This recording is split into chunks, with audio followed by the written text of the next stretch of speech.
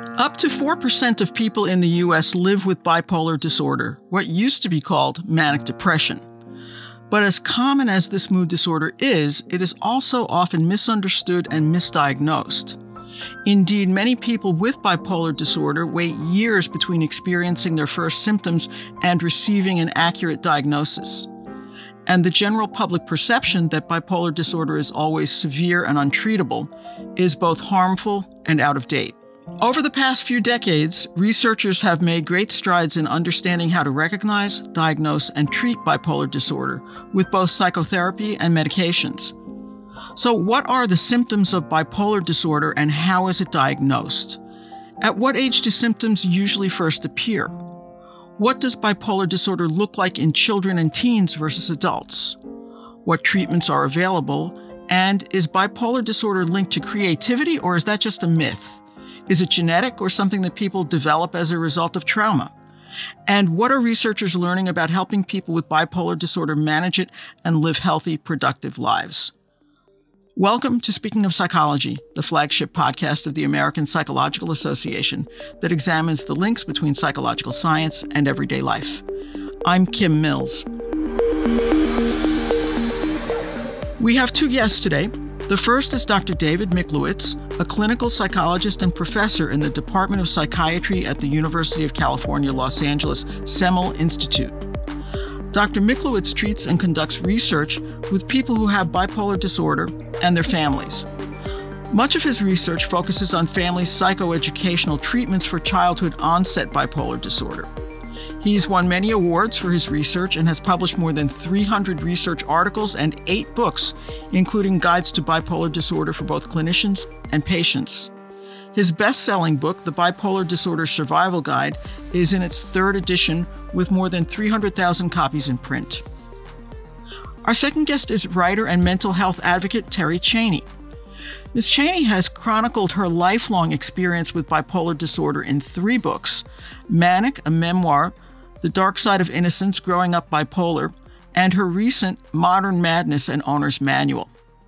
A 2008 column that she wrote for the New York Times about living with bipolar disorder was adapted into an episode of the Netflix television series Modern Love. Before becoming a writer and mental health advocate, she worked for many years as an entertainment attorney in Los Angeles. Thank you both for joining me today. Thank you. Thanks for having us. Thank you, Kim. It's great to be here. Let's start with the basics, Dr. Miklowitz. Could you give us an overview of how bipolar disorder is defined and diagnosed? I know there are several different subtypes in the Diagnostic and Statistical Manual of Mental Disorders. What do they have in common and how are they different? Okay. Bipolar disorder used to be called manic depression. It's one of our oldest psychiatric disorders. It's been recognized really since the 1800s, perhaps even before.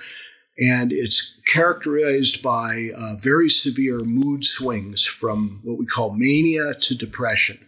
In states of mania, people have a couple of weeks or maybe even months of having very high mood or extreme irritability. Their moods really are kind of out of control. With that is a kind of a sped up, energetic feeling. They feel like they have lots of energy. They don't feel as much need to sleep. They could go nights without sleeping or sleep very little. Grandiose ideas, or what we call inflated self-esteem, this sort of sense of having extra powers or even believing that you're a famous person. Hypersexuality often goes along with it, as excessive sex drive or impulsive behavior like spending, speaking very fast. It's a very sped up state. Now, those episodes alternate with depressions, which most of us are more familiar with, but it's more than just sadness. It's depressed mood, depressive clinical states involving slowed down, fatigued, excessive sleeping, or having insomnia, perhaps, depression, a loss of interest in things, nothing is fun, loss of concentration, and often suicidal thinking or behavior. And people with bipolar disorder alternate between those two extremes. There are people who have both at the same time. We call them mixed. if they've had both mania and depression at the same time. We also have some people would say it's a milder form, although that's some question of debate, bipolar II disorder, which is a variation between severe depression and hypomania. Hypomania being less severe version of mania, less likely to cause impairment, even though the same symptoms may be there. So we think it's about 2 to 3% of the population that has this disorder in some form. Does that sound right to you, Ms. Cheney? And what does it feel like to cycle between these mood states? I think that covered most of the territory. I would add that in mania, it's not the fun, euphoric, exciting state most people think it is. There's a lot of agitation and irritability that goes along with it, and certainly with mixed states as well. I think that mostly people understand depression better than mania, so that's the big mystery, is what is mania really like?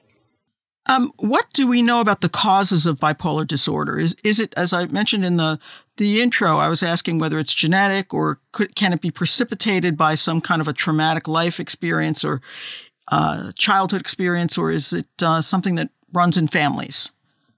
I would say this. It is a combination of genetic, biological, and social. It certainly runs in families. People inherit a predisposition to bipolar disorder. They don't necessarily have bipolar people in their family that they can identify, but often there's somebody in the family tree who's had this disorder. Sometimes it's a grandparent, sometimes it's a parent. And certainly depression also runs in those families. So we have good reason to believe it's genetic, and some genetic markers have been found, DNA markers. There is also evidence for environmental stress triggering those vulnerabilities. So people who have the vulnerability may have a childhood experience that may trigger the psychophysiological dysfunctions that are characteristic of the disorder. So we're sort of thinking about it as you come into this world with a vulnerability.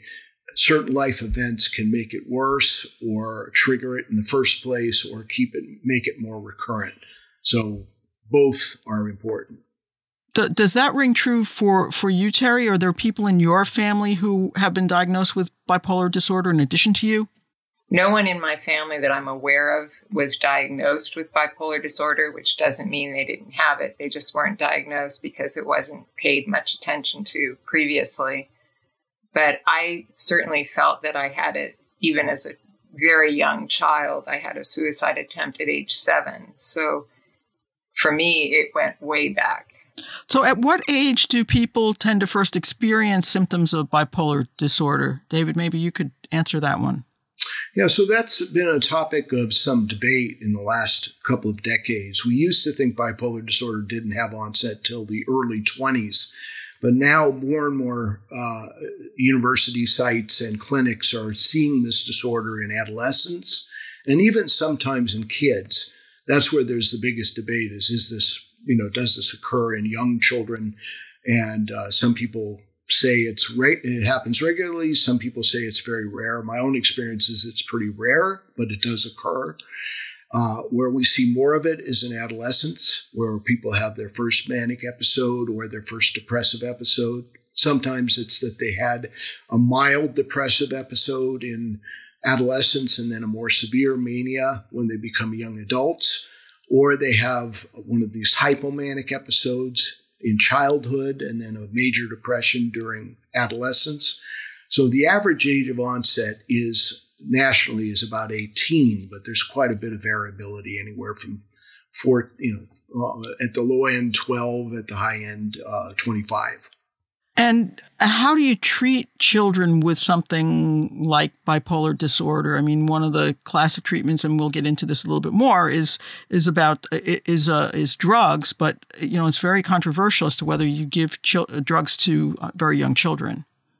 Well, if it's a very young child, we don't come in with all guns blazing, so to speak. You don't necessarily give the strongest medications. If it's unquestionably bipolar disorder. You're really seeing a kid that needs to be in the hospital, or he or she is suicidal, or they're, unable to function in the home or at school. You might try a medicine, which might be an antipsychotic or it might be a mood stabilizer.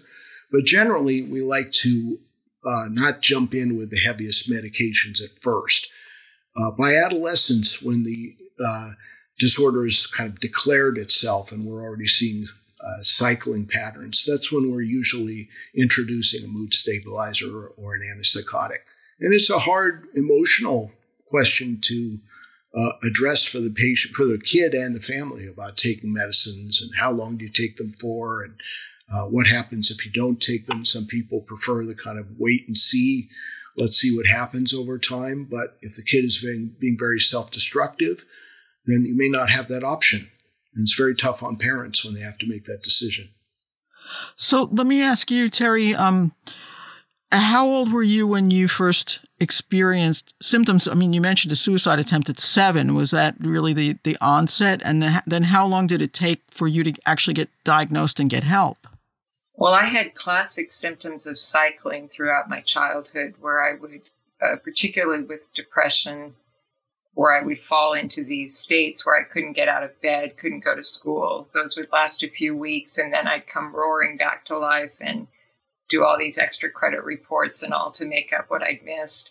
So it took, unfortunately, until I was 34 years old before I got a diagnosis, and it was the wrong diagnosis.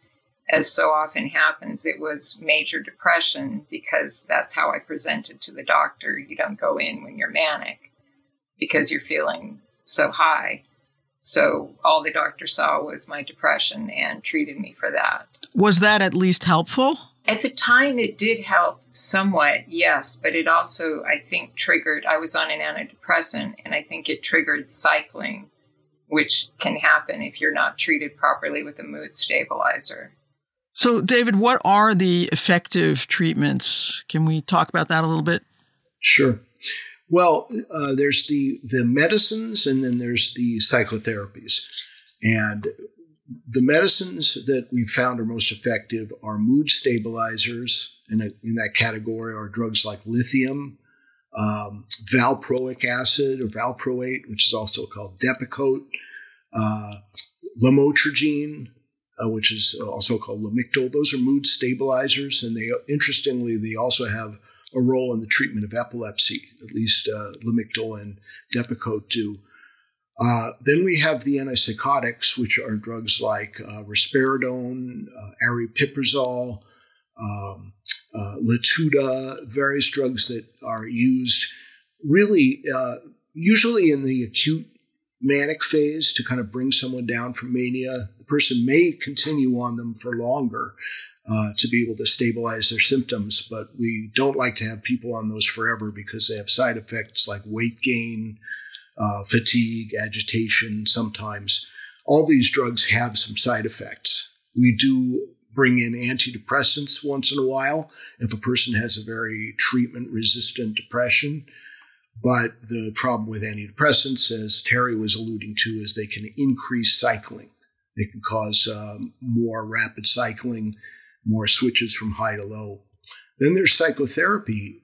Our particular brand that we've tested in our lab is a family-focused therapy, oriented towards functioning within the family, getting the family to understand what bipolar disorder is, how to communicate about it, how to be supportive without taking over for the person, how to encourage medication compliance without being controlling, how to recognize an early warning sign when it's developing. All that the family can be of considerable help in that process. Other people prefer to go the individual route and have an individual therapist who is helping them kind of with their identity formation despite having this disorder, or a cognitive behavioral therapist who might work with them on their self-talk or their attributions. Groups, I think, are very useful for people with bipolar disorder, especially if they involve other people who have the disorder, and it can give them advice on how to cope. So most effective treatments are a combination of medications and psychotherapy. And is that what you're doing, Terri? Are you doing a combination of both? And I know you've also written about sort of the taking a cocktail of a lot of different drugs over a long period of time, and how do you deal with that? It can be very difficult to deal with the medication requirement, but I think it is necessary to be on medication if you're bipolar. It also, for me, felt less stigmatic to know that there was a medication that could help me. It felt like, okay, there was something definitively wrong in my brain that could be fixed. And certainly I've been helped tremendously by medication, although I'd like to add about antipsychotics that's a terrifying word for a layperson to hear, because I was never psychotic. But in fact, it turned out to be an antipsychotic, aripiprazole, that helped me the most. So you just have to be open to your doctor's advice. Therapy has been essential for me. I've been in therapy for 30 years, group therapy, regular therapy, everything that Dr. Miklowitz mentioned. I've done it all. And I think what I'm discovering now, and I'm doing very well now, is mindfulness is a huge part of my recovery. Just learning to try to stay in the moment without too much judgment, without anxiety about the future. It really has been helpful. Is that a treatment that's becoming more common, Dr. Miklowitz? Yes, it is. We've done some studies on it, and others have as well. Mindfulness-based cognitive therapy has been found to be effective for major depression and preventing recurrences of major depression. There's some beginning evidence that it might be effective for bipolar disorder as well. It's not clear that it prevents mania as well as it prevents depression. That's actually what I was going to ask you, Terri, is whether or not you feel like the mindfulness helps during the manic phase as well, whether it helps bring you down from a high. Well, I have an interesting response to that. I think actually that mindfulness makes me so much happier. Sometimes I think I'm hypomanic, which is the state just below mania, where you're feeling terrific and life is going really well and you feel on top of your game. So I'm very curious, Dr. Miklowitz, if you ever heard of mindfulness causing hypomania, or is that just a great side effect I'm experiencing? I haven't seen any data on it, but I've heard people say it. I've heard people who've been in the groups say that, that it gives them special insights and they get very sort of excited about those insights. So I think like any antidepressant, maybe it's like antidepressant medications, that when you improve mood, you also have the risk of setting someone into mania. But there's no data on it. What about other lifestyle factors such as getting regular sleep or avoiding alcohol? Terri, you've talked about how important it is for you to avoid alcohol. Are there other triggers that you feel you really need to avoid? Yes, I've been sober for 23 years, and it wasn't until I stopped drinking that my medications actually began to work. And that was a total shock to me, because I thought it was just a suggestion that you not drink alcohol and take this drug at the same time. It turned out to be that my brain chemistry just really needed to not have the alcohol interfering with the medication. But as far as other lifestyle factors, sleep is critical. Sleep has always been a difficult thing for me with bipolar disorder, but interestingly enough, I found when I went through menopause that when I got on hormonal medications, my sleep improved and my bipolar disorder improved as well. So it's a thing to check out. Also, checking on my thyroid has been important. That can impact my bipolar disorder. So there are all these interrelated factors. You need to live a healthy lifestyle if you want to be healthy mentally, I think. Can I add to that as well? Yeah, if you would, yeah. Yeah. I agree with everything Terri said, and I think everything she said about alcohol could also apply to marijuana. There are people who smoke weed consistently, and they're thinking it's a mood stabilizer, but actually it can in its own way contribute to your mood cycling, if nothing else by interfering with sleep. Some people get high and then they can't fall asleep. or it makes them sort of fatigued during the day, so they take naps. There are various reasons why any substance of abuse is not a good thing to do when you're also taking psychiatric medications. One of the first things we recommend to people with bipolar disorder is to try to stay on a regular sleep-wake cycle, which sounds easy when you say it, but it actually is very, very difficult because first, the disorder interferes with sleep, and it's hard to get to sleep when you have the disorder. And also, you may be hypomanic, your mind may be going fast, or you may be depressed and find it hard to get through the day without having a nap. So one of the first strategies is to try to get people to have their bedtime within a certain range and their wake-up time within a certain range so they don't oversleep or sleep binge, as we call it. Now, there's an idea that bipolar disorder, particularly the manic phase of bipolar disorder, is linked to creativity and even creative genius. Is there any truth to that, or is that just a myth? Do you want to answer that, Terri? I'd like to jump in and say I think there's an absolute connection. I have known many, many bipolar people over the course of my publishing career, and certainly there is a connection in my mind to artistry and just bipolar disorder in general, not necessarily mania, but there are things that happen when you're bipolar that give you an extra edge when you're an artist. You develop a great deal of empathy because you've suffered so much, and so you can bring that to your art. I think you also are somewhat of an outsider when you're bipolar, and that allows you to watch people and, trying to find out what's a normal behavior. That also helps with creativity. So I think there's a lot about being bipolar that is connected to creativity. Yes. And I would agree with that. Certainly there's many historical figures who've had bipolar disorder. At least when we look back, it certainly looks like they had bipolar disorder. Various painters, Tchaikovsky, the classic musician, the Beethoven, we think probably had bipolar disorder. Kurt Cobain, more recently, had probably had bipolar disorder.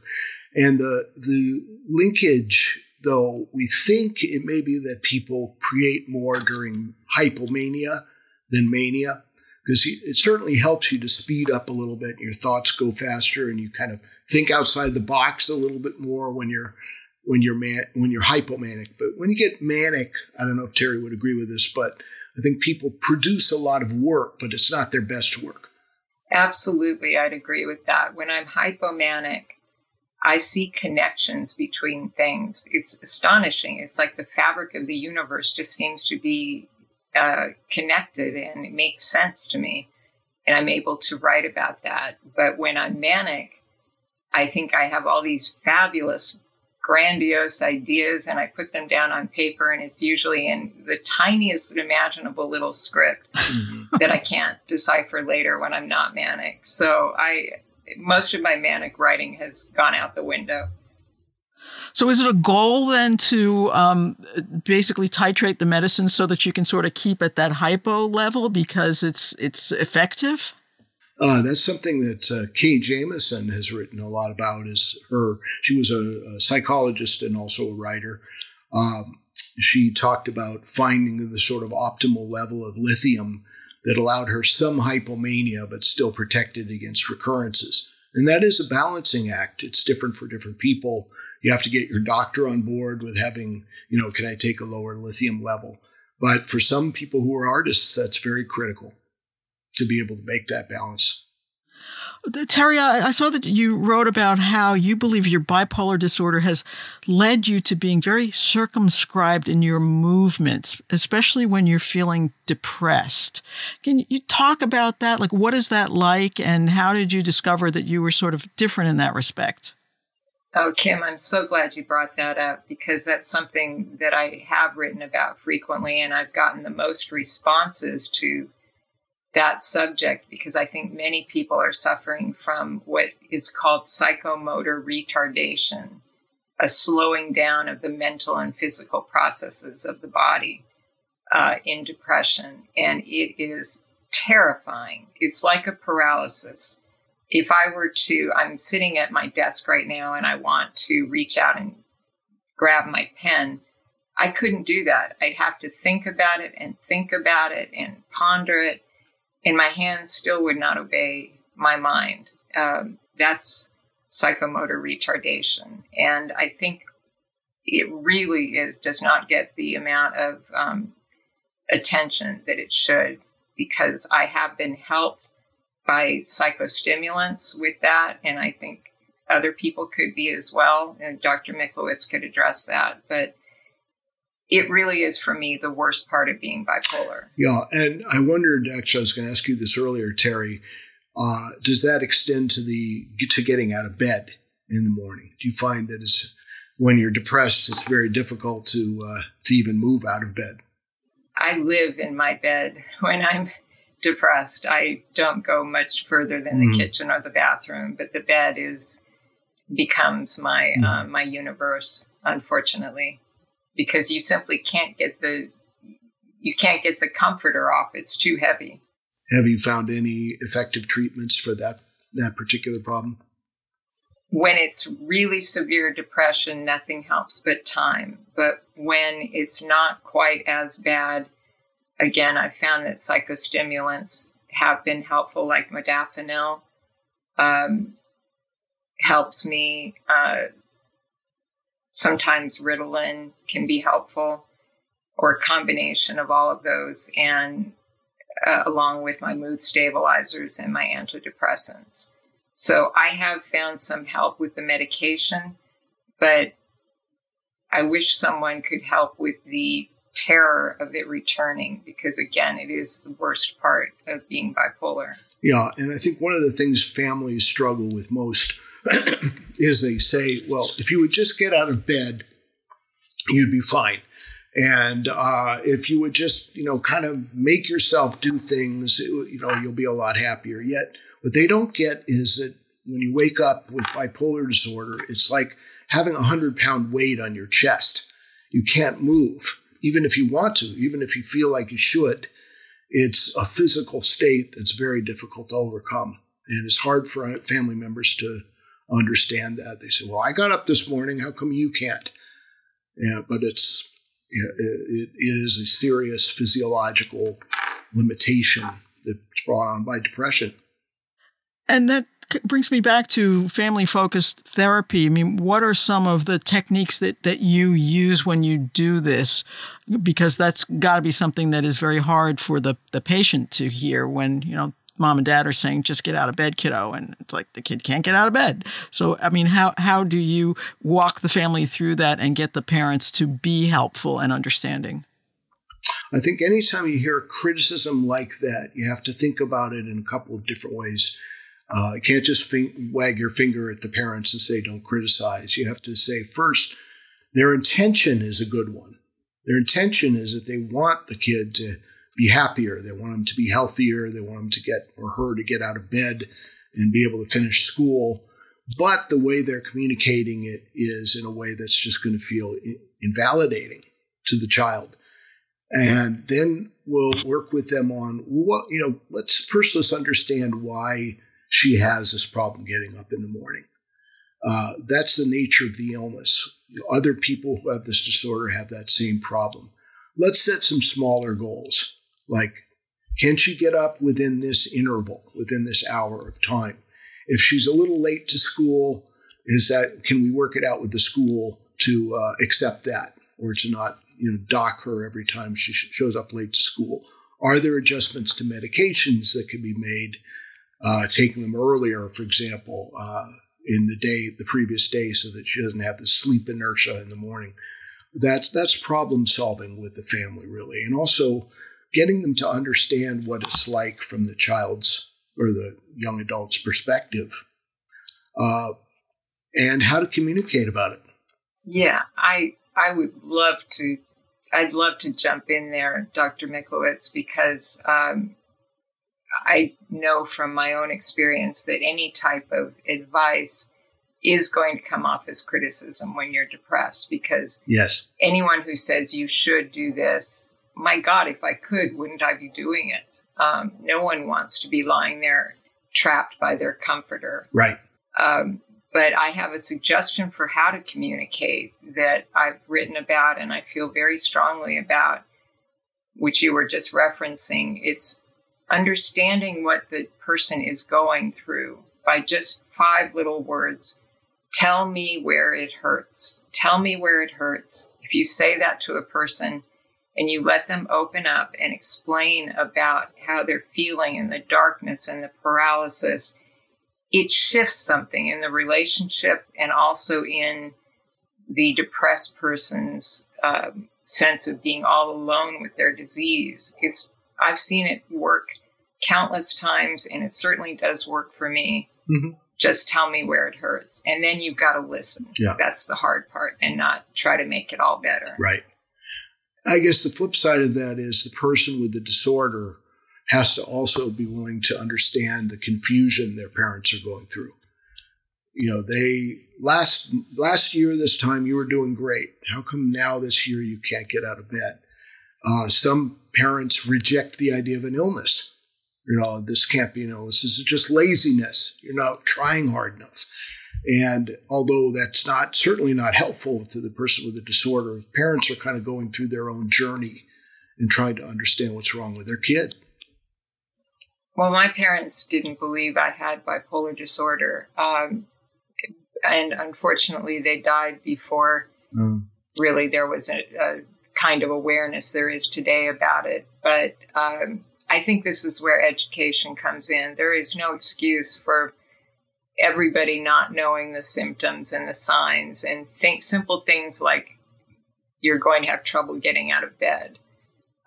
There are so many books now about bipolar disorder, and so many there's this podcast, and there's so many great examples of education out there. You just have to go to the internet and start learning the symptoms and the signs and the triggers. And yet it's hard to diagnose. I mean, Dr. Miklowitz, can you talk about why it's so hard to diagnose? Because, it sounds like a pretty clear-cut syndrome. So if the person has a clear-cut manic episode alternating with clear-cut depressive episodes, it's not that hard to diagnose. You can get the history, you can go through a checklist of symptoms. Do they have 5 of those symptoms? Have they lasted this amount of time? And you have your diagnosis. Unfortunately, most people present in a much more ambiguous way than that. They have manic and depressive symptoms at the same time. They have short episodes alternating with longer episodes. They have hypomanias sometimes and manias at other times. They have depressions that have some psychotic features. They also have ADHD, and therefore can't tell what part of this is hyperactive behavior due to the ADHD and what part of it is mania, or they have severe anxiety, which can look an awful lot like manic overstimulated thinking. So there's so many things that look like it. You have to take your time to do a diagnostic interview, a full diagnostic assessment. And unfortunately, the mental health system doesn't always allow for that. And also, I think it's essential to have family input. And I'm sure Dr. Miklowitz agrees, because absolutely, you need to see a pattern emerging over time. And the best person for that, or the best people for that, are friends and family, to really talk to the doctor and say, well, 3 months ago, she was talking so fast I couldn't understand her. Little clues like that are really what doctors need, I think. How did you finally get an accurate diagnosis, Terri? What would it take for that to happen? I had such bad depression that I had electroshock therapy. The depression was so severe. And in the middle of electroshock therapy, I escalated into the highest bout of mania I'd ever had. I spent every last cent I owned. I went up the coast to a 5-star resort and just stayed there until my savings account was dry. I had a terrific time, but I had to come back and face the consequences, which was not so great. So it took my doctors seeing that and seeing, oh yeah, I guess she gets manic. So maybe she's bipolar. That's what made the difference. So, Dr. Miklowitz, I want to ask you, what are the areas of research that you're most excited about right now in terms of improving treatment for people with bipolar disorder? What are the big questions that you would like to see answered? First, we're getting more and more interested in early intervention and prevention. If we can catch kids early enough who are just showing the early warning signs, particularly those who have a family history of the disorder, we may be able to, if not prevent it, minimize the severity. And so we're going in with family psychoeducation for kids who are showing some manic symptoms, some depressive symptoms, and where bipolar disorder runs in the family. We've been able to show we can prevent depressive episodes, or at least elongate the periods of wellness between mood episodes. Others have shown the same thing, that early intervention may be one way to at least mollify the course of the disorder over time. We're also interested in the whole question of who gets better over time. We have a subgroup of kids, it's about 25 or 30% of the kids that we see in our clinic who start off and they look bipolar at the beginning, and by the time they're in their early 20s or late teens, they're pretty stable, even when they're not taking medications. I don't know why that is. That's something I'd like to know, but other shops are finding that as well, that there's a subgroup that have a good outcome. Maybe it's protective factors, maybe we had the diagnosis wrong in the first place, or maybe they had a good relationship that protected them against mood variability. Those are things that we need to know. The other thing we're doing that I'm excited about is we've developed a child bipolar network, which is 5 or 6 different university sites. We're trying to put together common diagnostic and treatment guidelines for these kids. Like, what do you do when you have a kid who looks bipolar, but the manic episode is due to antidepressants? How do you treat those kids versus somebody who has a long-standing bipolar disorder or has these mixed episodes? If we could all diagnose kids and treat them the same way, I think we'd be much further along, or have a series of guidelines that everyone agrees upon. Last word, Terri, I'm going to ask from your vantage point, what would you like to see science and research illuminate, figure out, understand, and essentially resolve for people who are living with bipolar disorder? Well, I have a whole basket full of dreams about that. I would love to know more about psychedelics for bipolar disorder. That really hasn't been explored much yet. I think there's great promise in the field of psychedelics. I think mindfulness also in its application to bipolar disorder could really help people. I'd like more addressing of the cost of medication. It's killing me. I'm sure it's killing other people out there. I am just on the edge of being not able to afford my medications, and it's very frightening. So I would like to see that researched and addressed. And I'd like to see the stigma of having bipolar disorder reduced, simply because it's not that bad a thing. You know, it's not like you're a terrible person. You're normal, quote, normal in between episodes. You're not always manic or always depressed.